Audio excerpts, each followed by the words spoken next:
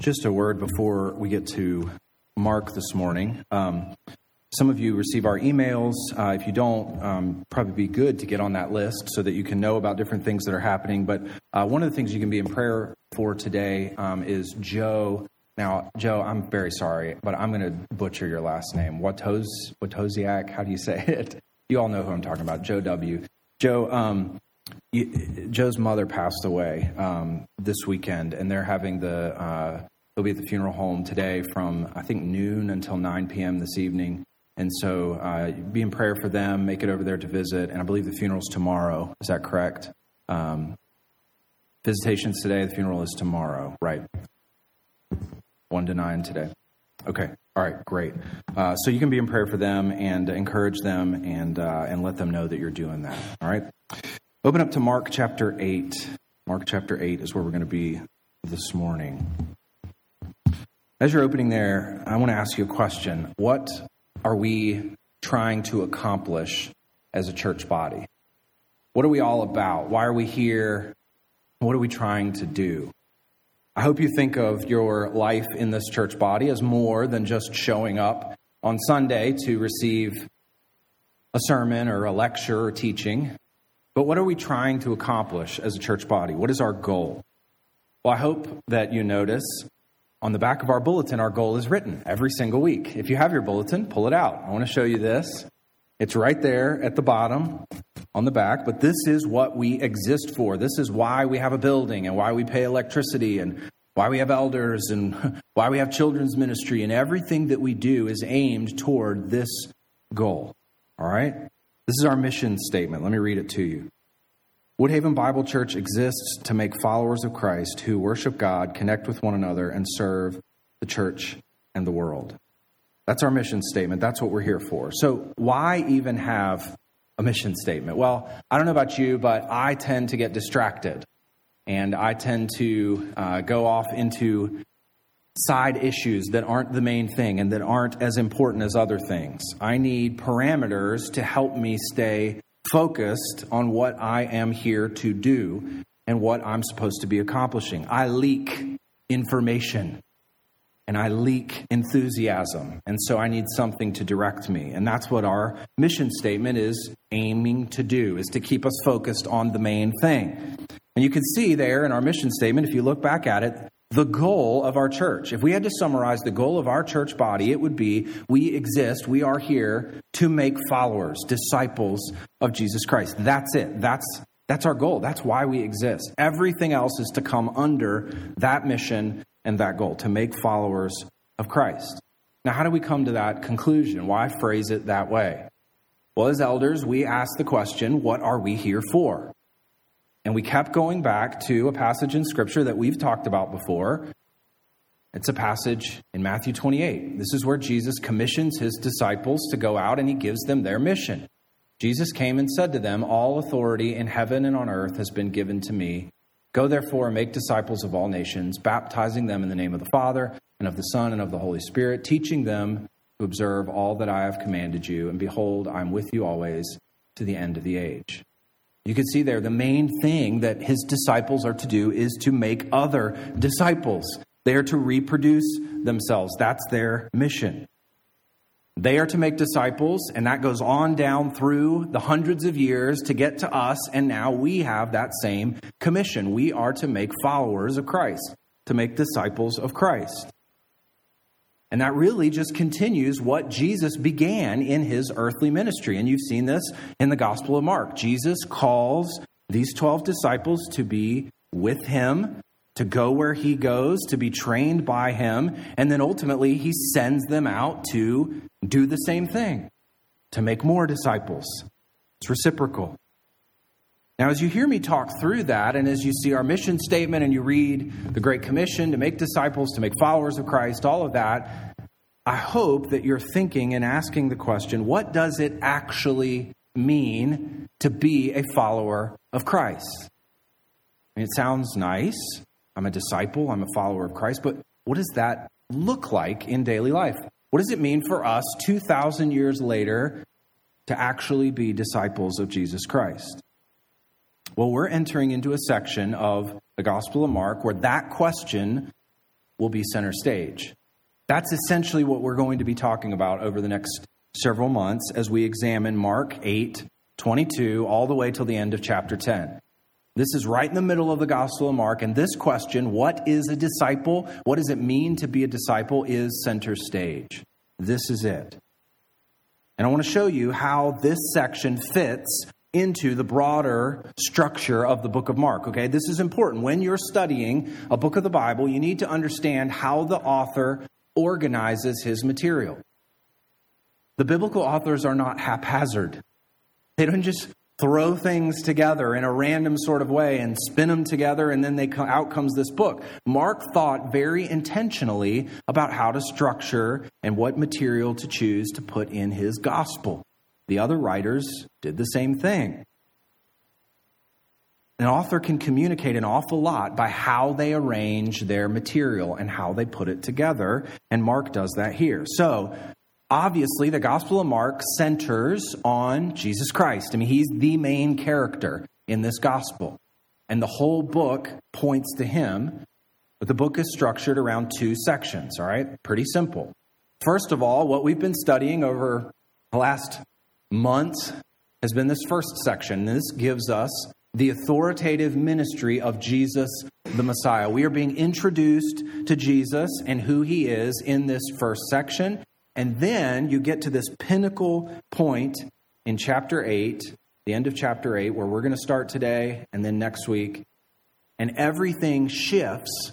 And because of his authoritative ministry, because of who he is, now he begins the journey toward the cross and to being the suffering Son of God, who's the servant of the Lord. The high point of the book is chapter 8, verse 29, where that profession is made by Peter. And then everything after that, you'll see it dramatically shifts to move toward the cross. There aren't as many miracles in the second half of the book. I mean, it's amazing. Everything now is focused toward Jerusalem and toward the cross. So how does our portion here fit into these two sections? Well, it begins this second section of the gospel with this profession by Peter of who Jesus is. And basically, the whole Gospel of Mark is telling us, because of who Jesus is, now you must live as disciples of him in a particular way. Here are the implications. This section tells us these are the implications of what it means to be a disciple because of what you've seen in the first half of this book.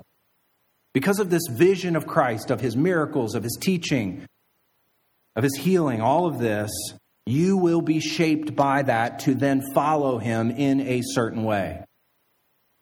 It's like a piece of metal that has been fashioned by a blacksmith. Disciples will be shaped and formed by who Jesus is and what he does. And that's really the message of the Gospel of Mark. And this section brings that to light in significant ways. But you're going to see throughout this section, almost humorously, that the disciples do not see this very clearly. They're not making this connection because they really don't fully grasp who Jesus is as the suffering Son of God, the servant of the Lord, and therefore they don't really know what it means to follow him. They're like a blind man. They need help clarifying exactly who Christ is and what it means to follow him, and we, by extension, I think, need help as well. And that's what this section is going to help with. So today, we're going to look at chapter 8, verses 22 to 26. It's this great little story here of a blind man receiving sight. And you'll see how this fits. But we're going to learn some important lessons from this little story and then from the whole way this is set up, this whole section, how it fits. We're going to learn some important lessons about discipleship. So today, I'm going to give you 3 lenses to clarify our vision of discipleship. All right? 3 lenses to clarify our vision of discipleship. The first one of these is that discipleship is a journey, and you need to understand this. When you think about discipleship, it is a journey. So keep in mind this overall outline of Mark, right? You've got the authoritative ministry of Jesus presenting who he is, and then you've got him as the suffering servant going toward Jerusalem, going toward the cross. But in that first section, he's been revealing who he is. I mean, we've seen it. He's been teaching. He's been doing miracles. He's been shown as having more authority than the scribes. He's dumbfounded the religious leaders. He's controlled nature by the sound of his voice. This whole first portion of the book has presented the character and the person of Jesus Christ. And all during that, with him as the main character, you've had the disciples watching. They've been along for the ride, haven't they? I mean, right away in the Gospel of Mark, Jesus begins calling disciples to himself and tells them to follow him, to be with him. And as you see the disciples, if you were to go back and read the first 8 chapters and pay careful attention to the disciples, as you're reading, you would get a pretty complex picture of these guys as a character in this gospel.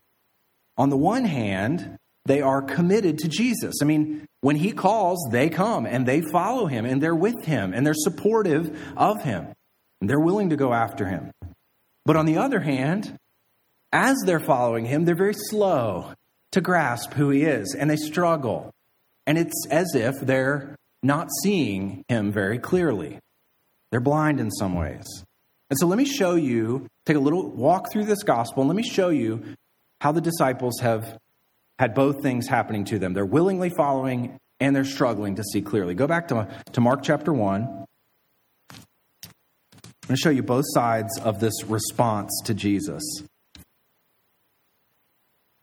I think both of these sides characterize us. But you can see in chapter 1, verse 17, Jesus said to them, "Follow me, and I will make you become fishers of men." And immediately they left their nets and followed him, right? Good. And then it continues on with other guys doing the exact same thing. Now flip over to chapter 3, verse 13. Willingly following him. Verse 13, he went up on the mountain, called to him those whom he desired, and they came to him. And he appointed 12, whom he also named apostles. And here's why: so that they might be with him and he might send them out to preach and have authority to cast out demons. And so the disciples are with him. They're watching him. They even have this official designation as apostles, and they have authority to cast out demons. And so they're with Jesus and they're experiencing all of these things. But somewhere along the way, in the midst of all this, they're pretty confused about what's going on. Flip over to chapter 4, the end of chapter 4. They're on the Sea of Galilee. They're caught in a storm. Jesus is asleep in the back of the boat. And they panic. And Jesus wakes up, and you know the story. He rebukes the wind, and everything gets calm. And look at chapter 4, verse 40. And he said to them, "Why are you so afraid? Have you still no faith?" It's like, after all that's happened, you guys still aren't trusting and believing who I am? Verse 41. And they were filled with great fear and said to one another, "Who then is this, that even the wind and the sea obey him?" I mean, they react with shock and fear rather than trust in Jesus. And they're even asking, oh my goodness, who is this guy who is able to calm the storm and the wind with his voice? And so they're just not getting it. Their vision is cloudy and confused. And if you flip over a couple chapters later, in chapter 6, the disciples have this experience of watching Jesus feed 5,000 people with just a little bit of bread and a little bit of fish. And then after that, after watching that happen, they're out on the Sea of Galilee again in the middle of the night, and Jesus walks on the water across the sea to them in the middle of the night, and they have the same sort of reaction. Look at verse 49. But when they saw him walking on the sea, they thought it was a ghost and cried out, for they all saw him and were terrified. But immediately, this is verse 50 of chapter 6, he spoke to them and said, "Take heart, it is I, do not be afraid." And he got into the boat with them, and the wind ceased, and they were utterly astounded. And then look at this explanation by Mark at the end, verse 52. For they did not understand about the loaves, but their hearts were hardened. And so they're following Jesus. They're able to cast out demons. They're committed to him, and yet they don't quite see. They don't quite understand who he is. So after all this, flip over to chapter 8. They witness another feeding miracle. Jesus this time feeds 4,000 people. Same sort of thing happens. Very similar miracle, this time in Gentile territory, and they still aren't getting it. Look at verse 14. After that, they get in a boat to cross the Sea of Galilee. Verse 14, now, they had forgotten to bring bread. They had only one loaf with them in the boat.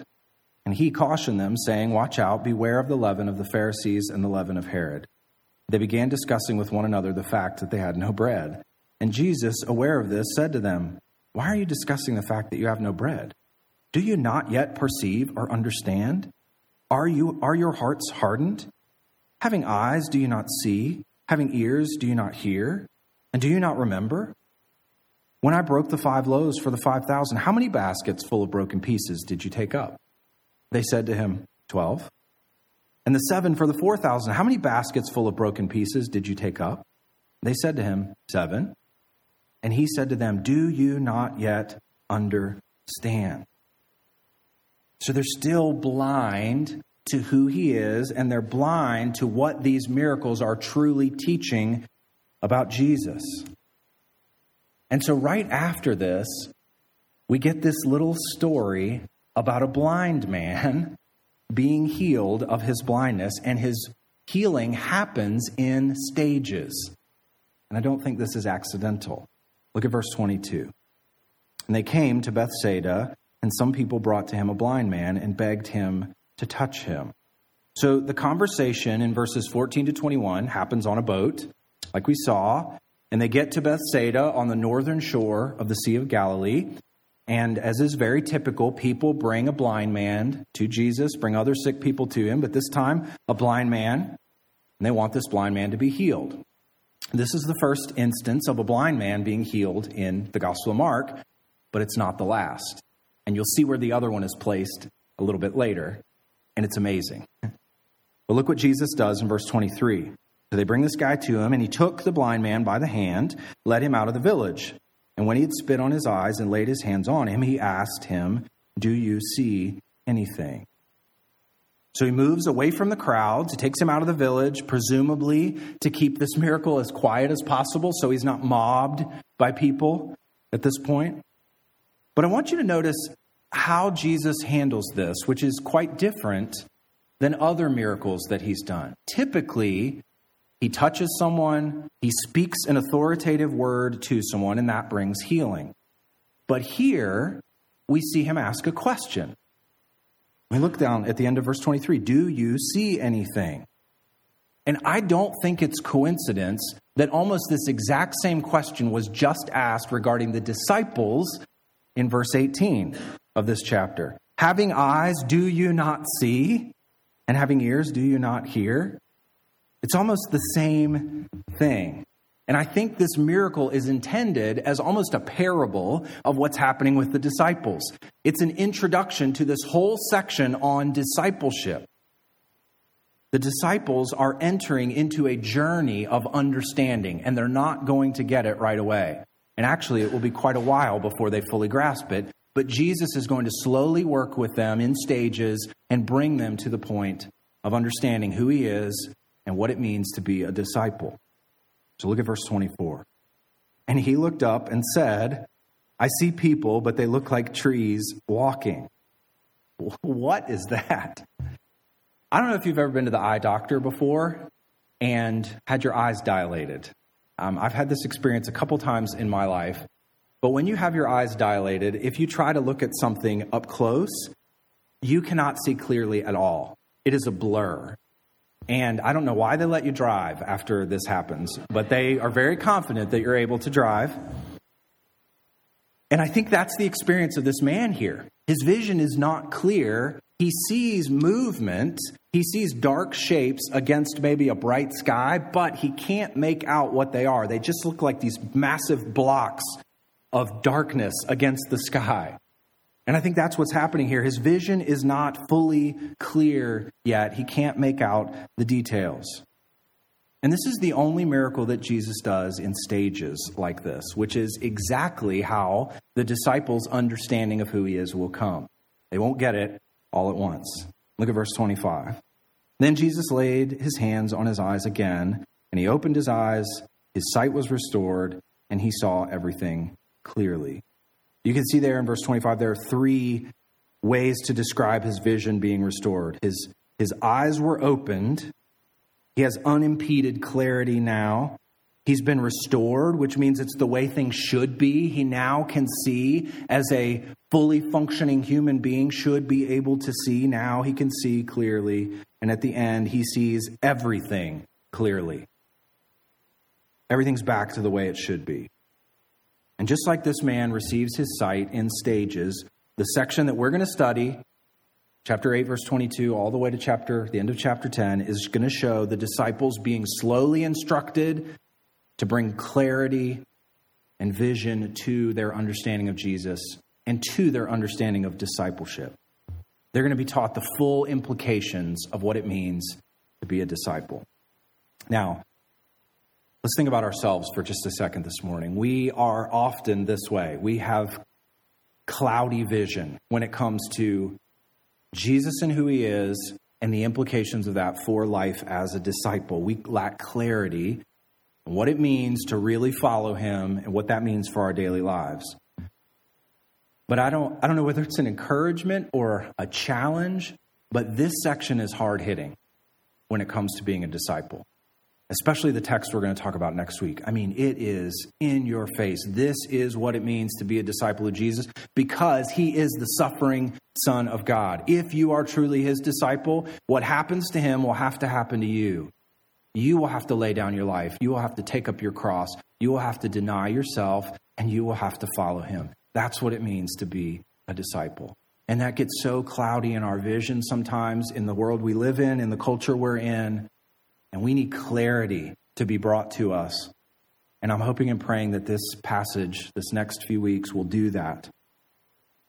But as we think about that, let's bring some clarity, hopefully, with our next lens here. Discipleship is a journey of understanding. It's a progression in our lives of what it really means to be a disciple and how we apply these things. But discipleship is also a relationship.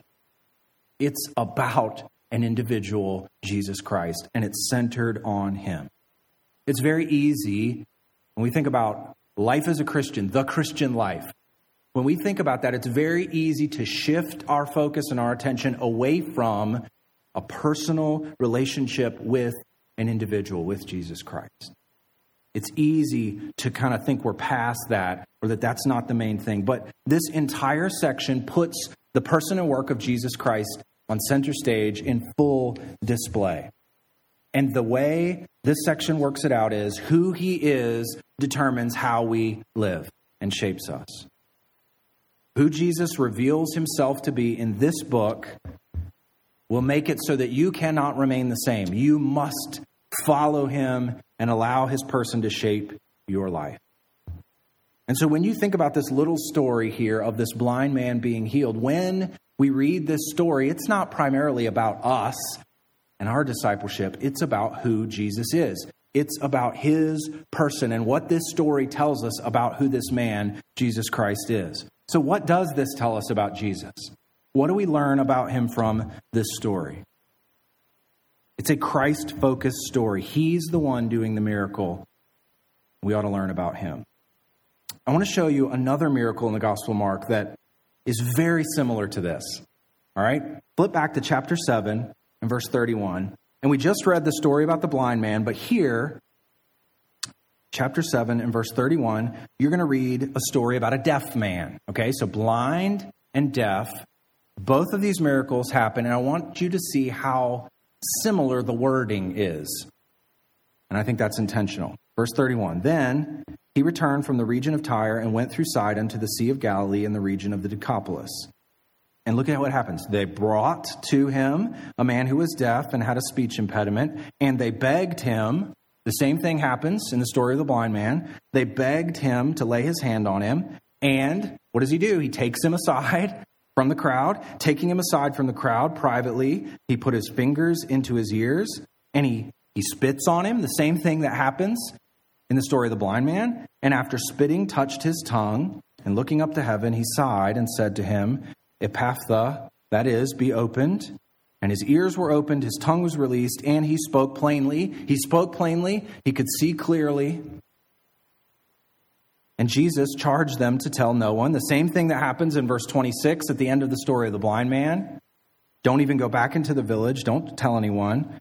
But the more he charged them, the more zealously they proclaimed it. And they were astonished, verse 37, beyond measure, saying, he has done all things well. He even makes the deaf hear and the mute speak. It's interesting that both deafness and blindness are addressed in chapter 8, verse 18. Look there. Having eyes, do you not see? And having ears, do you not hear? Both of those are addressed there. And we have two miracles on either side of that happening, deafness and blindness. So what does it mean about an individual who can cure both deafness and blindness with his touch? Who is that type of person? Well, flip in your Bible back to Isaiah chapter 35. We've been told who this type of person will be that can do this. Isaiah chapter 35. Now, you probably have not read Isaiah 35 recently, but this passage was written hundreds of years before Jesus came onto the scene, during the time of Jesus. And it was written at a time when Israel was struggling very much with their sin. And exile was coming their way. They're worshiping false gods, they're sinning, and God has promised exile to come to them. And this is a passage that is looking past that judgment, past the exile, and is saying to them, God is going to be faithful to his covenant to you, and he is going to return to you. He's not going to judge you forever, and he's going to do good to you as a nation. When is that going to happen? Well, let me read this to you. Verses 1-4. The wilderness and the dry land shall be glad. The desert shall rejoice and blossom like the crocus. It shall blossom abundantly and rejoice with joy and singing. The glory of Lebanon shall be given to it, the majesty of Carmel and Sharon. They shall see the glory of the Lord, the majesty of our God. Strengthen the weak hands and make firm the feeble knees. Say to those who have an anxious heart, be strong, fear not. Behold, your God will come with vengeance. With the recompense of God, he will come and save you. Man, that's quite a promise. And the prophet is telling them, God's going to come to you. And when he comes to you, verses 1 and 2, things are going to be made right again. That process is going to begin when God comes to you. Well, when will we know that God has come to us? Look at verse 5. Then the eyes of the blind shall be opened, and the ears of the deaf unstopped. Then shall the lame man leap like a deer, and the tongue of the mute sing for joy. For waters break forth in the wilderness, and streams in the desert. The burning sand shall become a pool, and the thirsty ground springs of water. In the haunt of jackals where they lie down, the grass shall become reeds and rushes, and a highway shall be there, and it shall be called the way of holiness. The unclean shall not pass over it. It shall belong to those who walk on the way. Even if they are fools, they shall not go astray. No lion shall be there, nor shall any ravenous beast come up on it. They shall not be found there, but the redeemed shall walk there. And the ransomed of the Lord shall return and come to Zion with singing. Everlasting joy shall be upon their heads. They shall obtain gladness and joy, and sorrow and sighing shall flee away. When this process begins of setting things right, the blind will be made to see, and the deaf will be made to hear. And as we study this section, you're going to see that the responsibilities as disciples come directly from the fact that the Son of God, the Messiah, the one who fulfills these promises, has shown up on the scene. If this person that is promised in Isaiah 35 is truly here, man, that means something for our lives as disciples. For these 12 men who were cloudy in their understanding of who he was, that means something significant for them and how they live. His identity shapes our experience. His identity shapes our experience. So to be a disciple means to know him. It's about him. It's a relationship with him. It's to delight in his glory and to value his worth as the one who saves. It's about him. Puritan writer John Owen said this: "Some talk much of imitating Christ and following his example, but no man will ever become like him by trying to imitate his behavior in life if they know nothing of the transforming power of beholding his glory. Discipleship means seeing the glory of Jesus Christ, beholding that glory and authority and the way he went humbly to his death. It means being shaped by a vision of his glory. So what does that mean? What's it like to see glory? Well, Psalm 19 tells us that the heavens declare the glory of God. So let's think about that for a moment. In a lesser way than the Son of God declares the glory of God. But let's think for practical experience. What's it like to look at the heavens and see glory and recognize glory there? Well, think about the ocean for a moment. What's it like to gaze at the ocean? Why do we go back to the ocean time and time again? It's because the ocean is beautiful, certainly. It's powerful. There's nothing quite like the power of the waves of the ocean crashing on the shore, the currents of the ocean. When you go to the ocean, you feel small next to the ocean. It's humbling to stand there and look out on this vast expanse of water and think this is just a tiny fraction of the water that is on our globe. Why do people write poems and songs about the ocean? Because it's glorious. There's something satisfying and awe-inspiring about standing on the shore looking at the ocean. It is glorious to behold the ocean. And that experience of beholding the glory of God in the ocean is just a microcosm of the experience of beholding the glory of God in the face of Jesus Christ. That is where we're truly changed and shaped. It's a microcosm of beholding the glory of Christ. Another author said this: once a believer has tasted this love of God in his soul, he can never rest content till he has it again and again. And that's why we go back to the ocean, and that's why we must go back to the person and work of Jesus Christ. And that encounter with glory will cause us to go back, and it will shape us, and it will change us. One of the best passages for this is 2 Corinthians 3:18. We all, with unveiled face, beholding the glory of the Lord, are being transformed into the same image. We become like him by beholding his glory, from one degree of glory to another. For this comes from the Lord, who is the Spirit.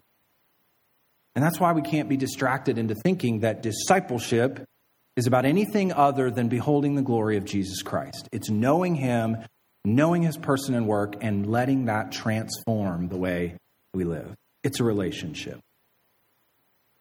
But none of us enter into that relationship based on our own merit, do we? Discipleship, thirdly, is a gift. It's a journey. It's a relationship with Jesus Christ, beholding his glory. And you do not behold his glory based on your own merit. And I do not behold his glory based on my own merit. If you go back over to Mark chapter 8 again, maybe the most obvious thing about the healing of the blind man is that Jesus heals him based on his own grace. This guy does nothing to earn it. He's not some sort of renowned scholar who can justify being healed from blindness. Jesus heals him because he's good and because he's gracious. And it's based on Jesus's power and authority that this man receives sight. And what's amazing about this is this story of blindness being healed, begins the section on discipleship. And I want you to go to the end of this section of discipleship, chapter 10, verse 46.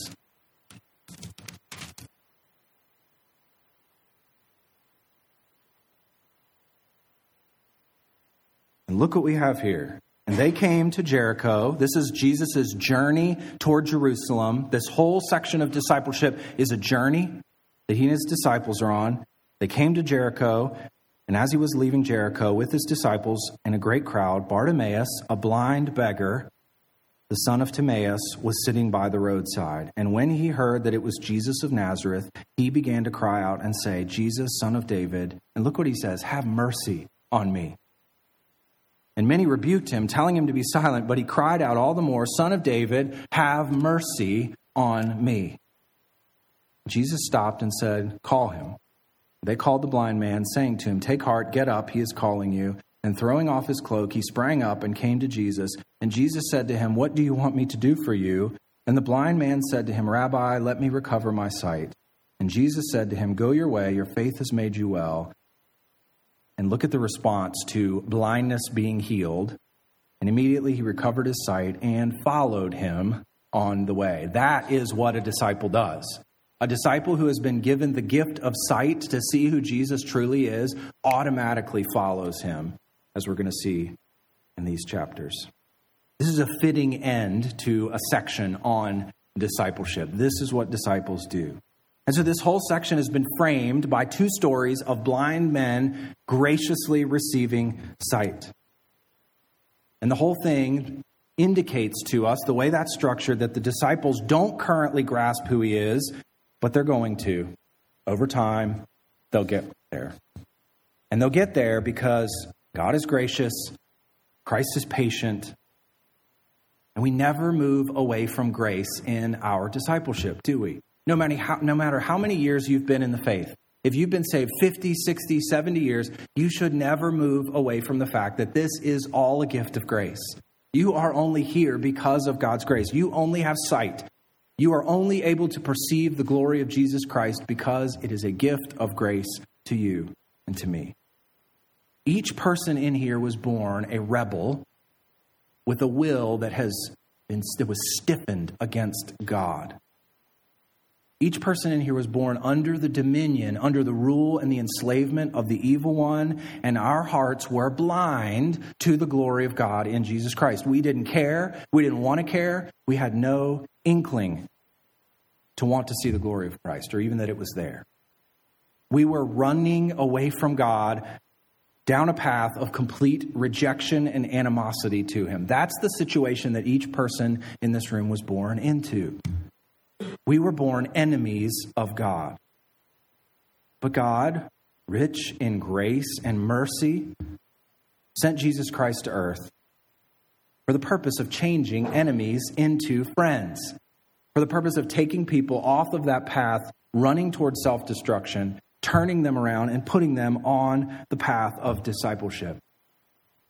God's grace literally turns us around 180 degrees and says, instead of going that direction, here's sight. You can see the glory of Christ.